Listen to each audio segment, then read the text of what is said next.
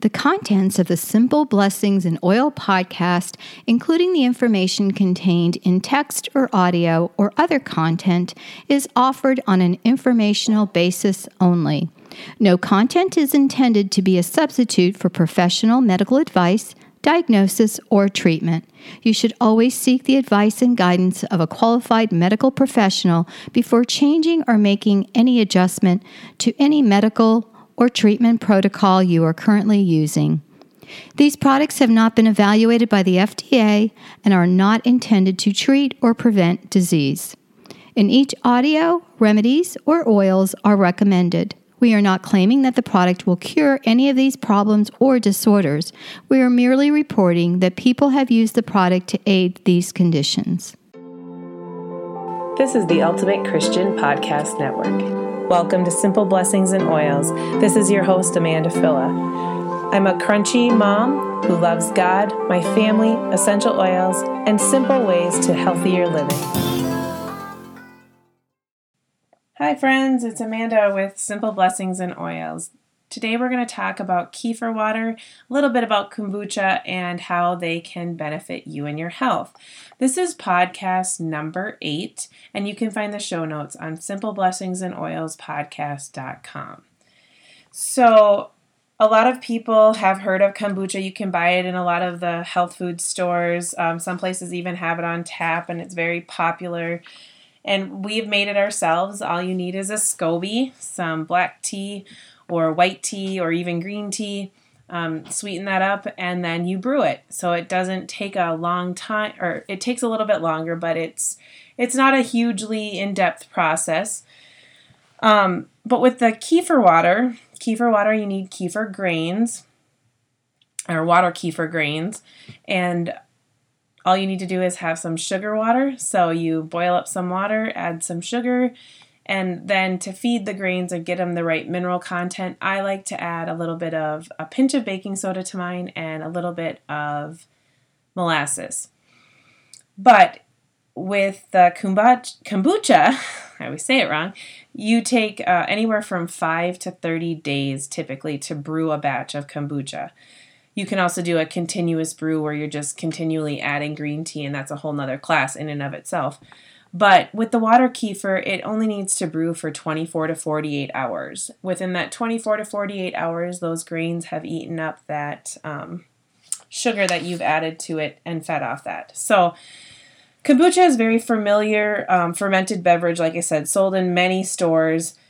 Water kefir is another fermented non-dairy drink. You can find kefir in stores, and that is a dairy version of it. But what we're talking about today is water kefir. You typically don't find it. You don't find it in a lot of locations. The two are often compared, but they're not totally similar. The difference between the kombucha and the kefir, and the benefits, I should say, between the two, we're going to just kind of go through. So the kombucha starter culture is a symbiotic colony of bacteria and yeast. It's called a SCOBY, SCOBY, and it's held together by polysaccharides. So its appearance is similar to that of a mushroom cap, and a lot of times that's what I compare it to, or that's what I call it, is like my kombucha mushroom, but it's not. It's a SCOBY. And like I said, a lot of people do refer to it. It's not a fungus, so it's technically not a mushroom.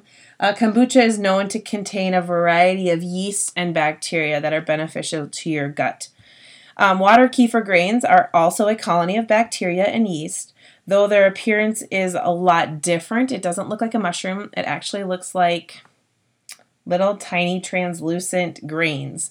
And I like to tell people, if you've ever been to a wedding and they have those centerpieces with like the gel in the middle, you add water to those packets and it, bulks up.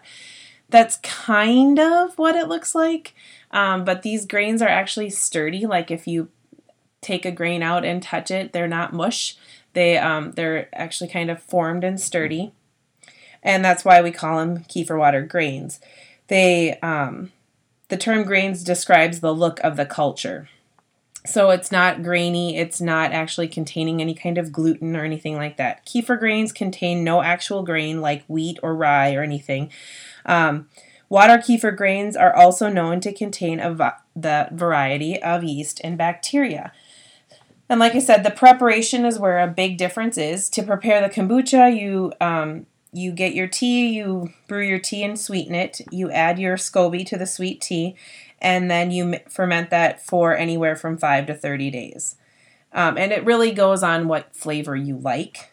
Water kefir, you add your water grains to your sugar water, or you can do fruit juice or coconut water, I've been told too, but I've always just done water.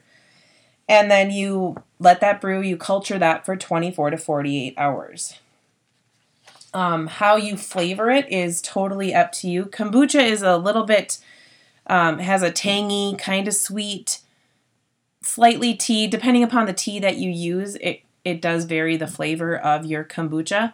The flavor varies depending on how long you culture it as well. So if you culture it for 5 days, it's not going to be as vinegary, I would say, as it will be towards that 30-day mark. And then, of course, the tea that you use. The culture time determines whether the kombucha tea has a mild taste or a really strong vinegar-like taste. And then you can drink the kombucha like it is, plain, or you can add things to flavor it. And there's tons of options out there for flavoring your kombucha. For both water kefir and kombucha, we actually like just plain grape juice. We've also done things like frozen strawberries. We've done frozen blueberries, not as big of a fan of that, but the strawberries we all liked a lot. So those are just some of the options you can do. Water kefir can be fairly sweet depending on the sugar used for the culturing. I recommend using organic cane sugar. I know people that have used, plain sugar. I tend to stay away from things that have been bleached, so we don't use plain bleached sugar in our house. Both kombucha and kefir water, you can do what they call a second fermentation. And so after you've fermented it for that 24 to 48 hours with kefir water, or for 5 to 30 days with the kombucha, you bottle it up in a swing top sealed lid, and then you leave it sit on the counter to ferment a second time. And that's going to add a little bit more fizz. Now for us, we've noticed that the kefir water has a lot of fizz, especially if are doing this in the summer months where it's warmer outside. Then it tends to really get fizzy. And so I always recommend you get a high quality swing top bottle. I know at our local Aldi here, they have drinks already made in them, so it works great because we can just either drink the stuff that's in them or dump it out, but the bottles are very reasonably priced. You can also go to your local wine or beer brewing place, wherever, like a hobby store that they sell the supplies for making wine or beer, and they typically have swing top lids in there as well. And what that does is it just seals in all that, and it actually carbonates. So it's a natural carbonation, and that's why in our house it's kefir water, but we call it kefir pop, because by the time we're getting ready to drink it, it has a pop-like effervescence. It doesn't taste like a typical pop, but there are ways to flavor it that you could even get a root beer, cream soda, cola flavor to it. I have not explored all those options because my kids and I are fairly simple when it comes to it. My whole family likes it just with juice, and it's quick, easy, and simple. So, a lot of people ask which is better for you. Kombucha can aid in digestion. In addition to the benefits of the bacteria, it also contains some acids and enzymes to aid in the breakdown of food. Kombucha tea can contain caffeine depending on the tea that you use to brew it. Another thing with kefir water is more of a general probiotic beverage. So this is going to be a good addition to any person's diet. While it does contain enzymes and acid, they don't seem to have quite as strong of an effect as the kombucha, I'm assuming due to the brew times. However, water kefir contains a greater number of bacteria strains than those found in the kombucha. So both beverages are beneficial in aiding our the natural systems of our body, and both are great for hydration depending upon your needs. So consuming one or both is good. And for us, the simplicity of kefir water is why we stick with it. So I'm just going to run through a quick rundown of kefir versus kombucha. So kombucha, once again, you brew that for 5 to 30 days. It brews with a sweetened tea, so your black and your greens are the most popular, but you can go out to like a white tea or an oolong tea. You're not limited to how much you can make with the kombucha. Your SCOBY will do a small jar, or it can do a 2-gallon pitcher at a time. So when you're brewing it, you just put your SCOBY in with your black tea. So if you brewed up 5 gallons of black tea, you're going to have 5 gallons of kombucha when you're done. There's no size variation. One SCOBY will make as many batches as much as you want at a time. The flavor with kombucha is kind of tart and slightly vinegary. This gets stronger and builds the longer you brew it. So if you don't like that, you want to stick closer to that 5-day range versus the 30-day. This has an effervescence to it for carbonation. You can drink it plain if that's your thing, and a lot of people don't mind it. I know my dad loves it plain. I like a little bit of flavor with mine. And if you go to the store, you can see all the multitude of flavors out there.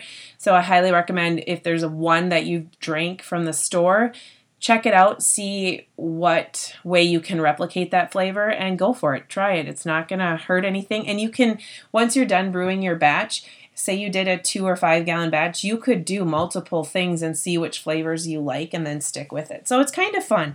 If you've ever been into like beer or winemaking, this would be a great thing to substitute that with, and it's healthier. So it contains probiotics and yeast.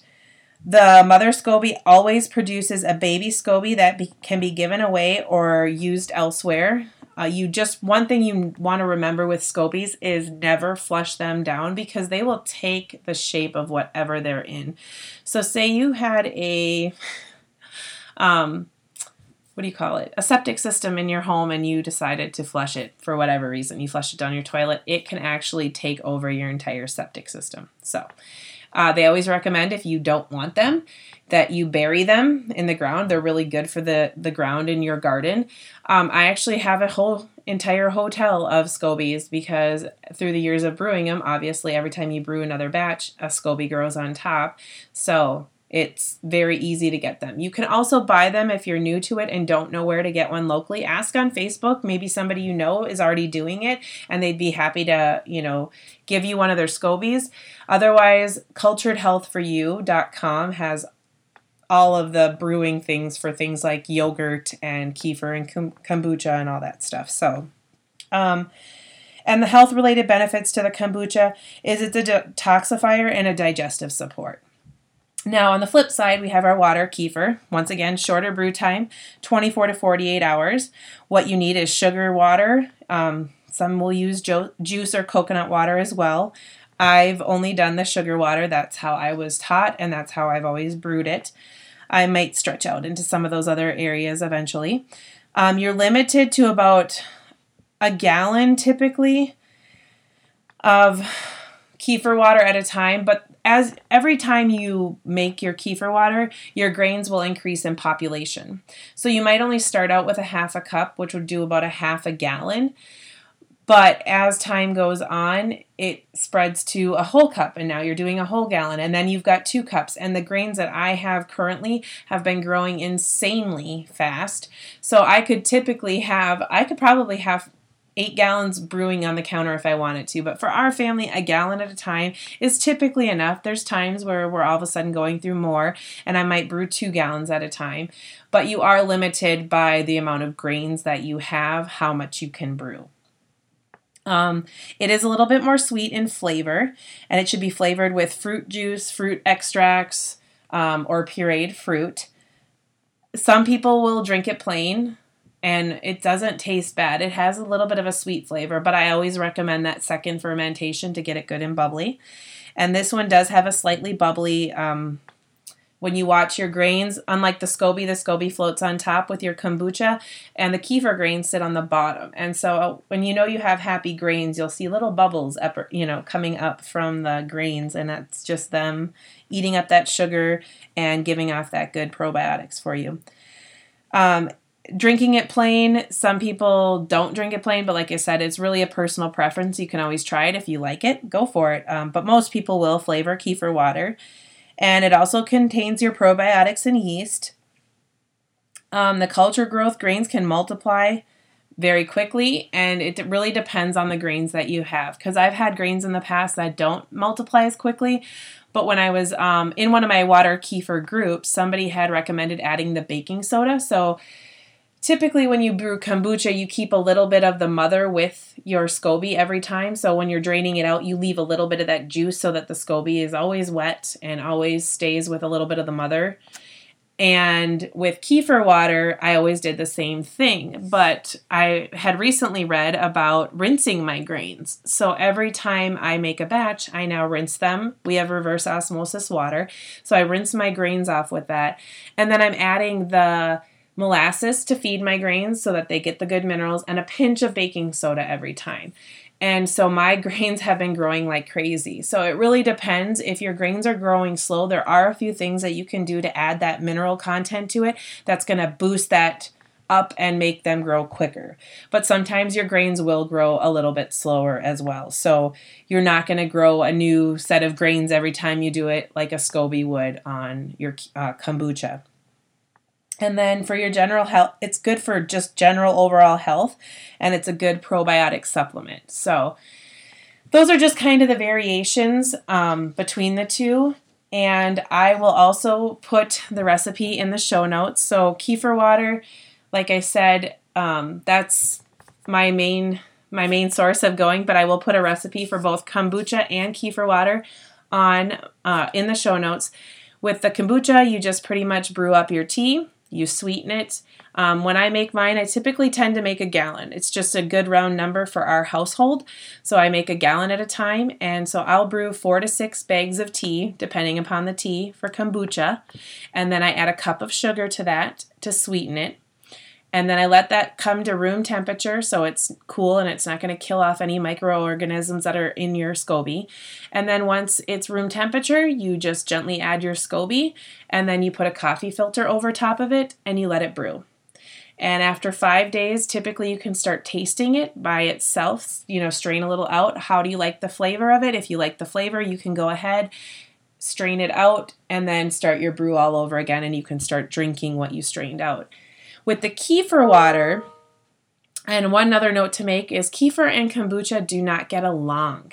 So you never can brew them together. So if you keep them, I always keep them kind of in a cooler, dark area, but they need to be in separate rooms, separate cabinets. They will actually kill each other off. It's kind of like having betta fish. Not a good thing to keep them together. So you want to make sure you store them in different areas. But with the kefir water, I go ahead and I boil about a gallon of water. Because again, I'm making a gallon, and I need about a cup of my kefir grains for this, but then I'm going to take a cup of sugar. So kind of like the sugar ratio should be the grain ratio. So I do my 1 cup of sugar and 1 cup of grains, but I'll boil my water. I dissolve my sugar with just a dollop, depending upon flavor-wise, a teaspoonish to up to a tablespoon if your grains really need it, of molasses. And I do use organic blackstrap. I've just found it works well. But molasses in general has minerals in it, so it's good for your kefir grains. But you boil your water, you put your cup of sugar, and then you put your teaspoon to tablespoon of blackstrap molasses, and then just a pinch of baking soda in there. And then dissolve that and mix it up. And once your water is again at room temperature, you don't want it to be hot because it will kill your grains. You gently add your grains in. And again, you can either, kefir water can be sealed. It actually can help ferment it a little bit. Or you can go ahead and just put a coffee filter over it. Either one actually works. My lid is not tight on mine, but I do have an old pickle jar is what I use. And so I put that pickle jar lid on and it doesn't seal anymore. So it's not completely locking off that oxygen to it, but it is a little bit more sealed than I do my kombucha. And then once again, after 24 to 48 hours, some days get busier than others, then you strain out your grains and you start the process all over again. You would then do your second fermentation. So once your grains are out of that water, you can flavor the water with your grape juice or your frozen fruit, or however you want to do it, fresh fruit. And then I bottle it in the swing top lids, and I seal it up, and I leave it sit on the counter for another 24 to 48 hours. And that will add that bubbly effect. That'll make it more like a kefir pop. You can do it in the mason jars. They don't break or anything, but they also don't hold the fermentation in as well. And then if you want to store either one of them indefinitely, like if you're just into a season of your life that's really busy and you don't have time, with kefir grains, you can store them in a little bit of juice or purified water in the fridge for 6 months. If you're going to be longer, the 6 months might be even enough to kill it. But if you're just going to wait a week or two or even a month, like we've gone on vacation, I leave them in the fridge and they're totally fine. I have left them up to 6 months. They're not the healthiest of grains when I come back. But if you're going to do indefinitely, you can dehydrate them. And when you dehydrate your grains, all you do is rinse them off really well, stick them on a cookie sheet, and let them sit out on a counter. I put them on a cookie sheet with a towel over top, and it takes about 5 to 8 days depending upon the temperature. And then they shrivel up into these little crystals. Once they're the crystal size, you can put them in a Ziploc baggie and throw them in your fridge, and they'll store indefinitely. So right now, with me having such a plethora of them, I actually have 2 cookie trays currently dehydrating in my house to store away for another day. With the Scobies, you just keep them in a little bit of the mother and you set them in a jar and you seal the jar off and you put it in the other room. It's not going to really do anything. You can also dehydrate Scobies. That is something I have not done. So, but I just leave mine. I have what they call a hotel of Scobies. So I have multiple, and they just sit in enough liquid to keep them covered. And the SCOBY actually grows and kind of seals off all that juice underneath. And you can leave it in a cool, dark area for as long as you need to until you're ready to start brewing again. So I hope you all learned a little bit of something. This is also something that is fun to add essential oils. We like to add our citrus oils to them when we drink them. And if you're interested in getting started with oils, just check out my www.simpleblessingsandoilspodcast.com. And there is some information on there how to get started. I think that's all I have for you today. So I will also have both recipes written out. So if you didn't catch it as I said it, you can go ahead and print those off from the website. This is, again, podcast number 8 with Simple Blessings and Oils, and you can find the show notes at www.simpleblessingsandoilspodcast.com. As always, be grateful and have faith, and God bless. Thank you for tuning in to Simple Blessings and Oils. Visit me at simpleblessingsandoils.com or on Facebook at Simple Blessings and Oils. Simple Blessings and Oils is a production of the Ultimate Christian Podcast Network.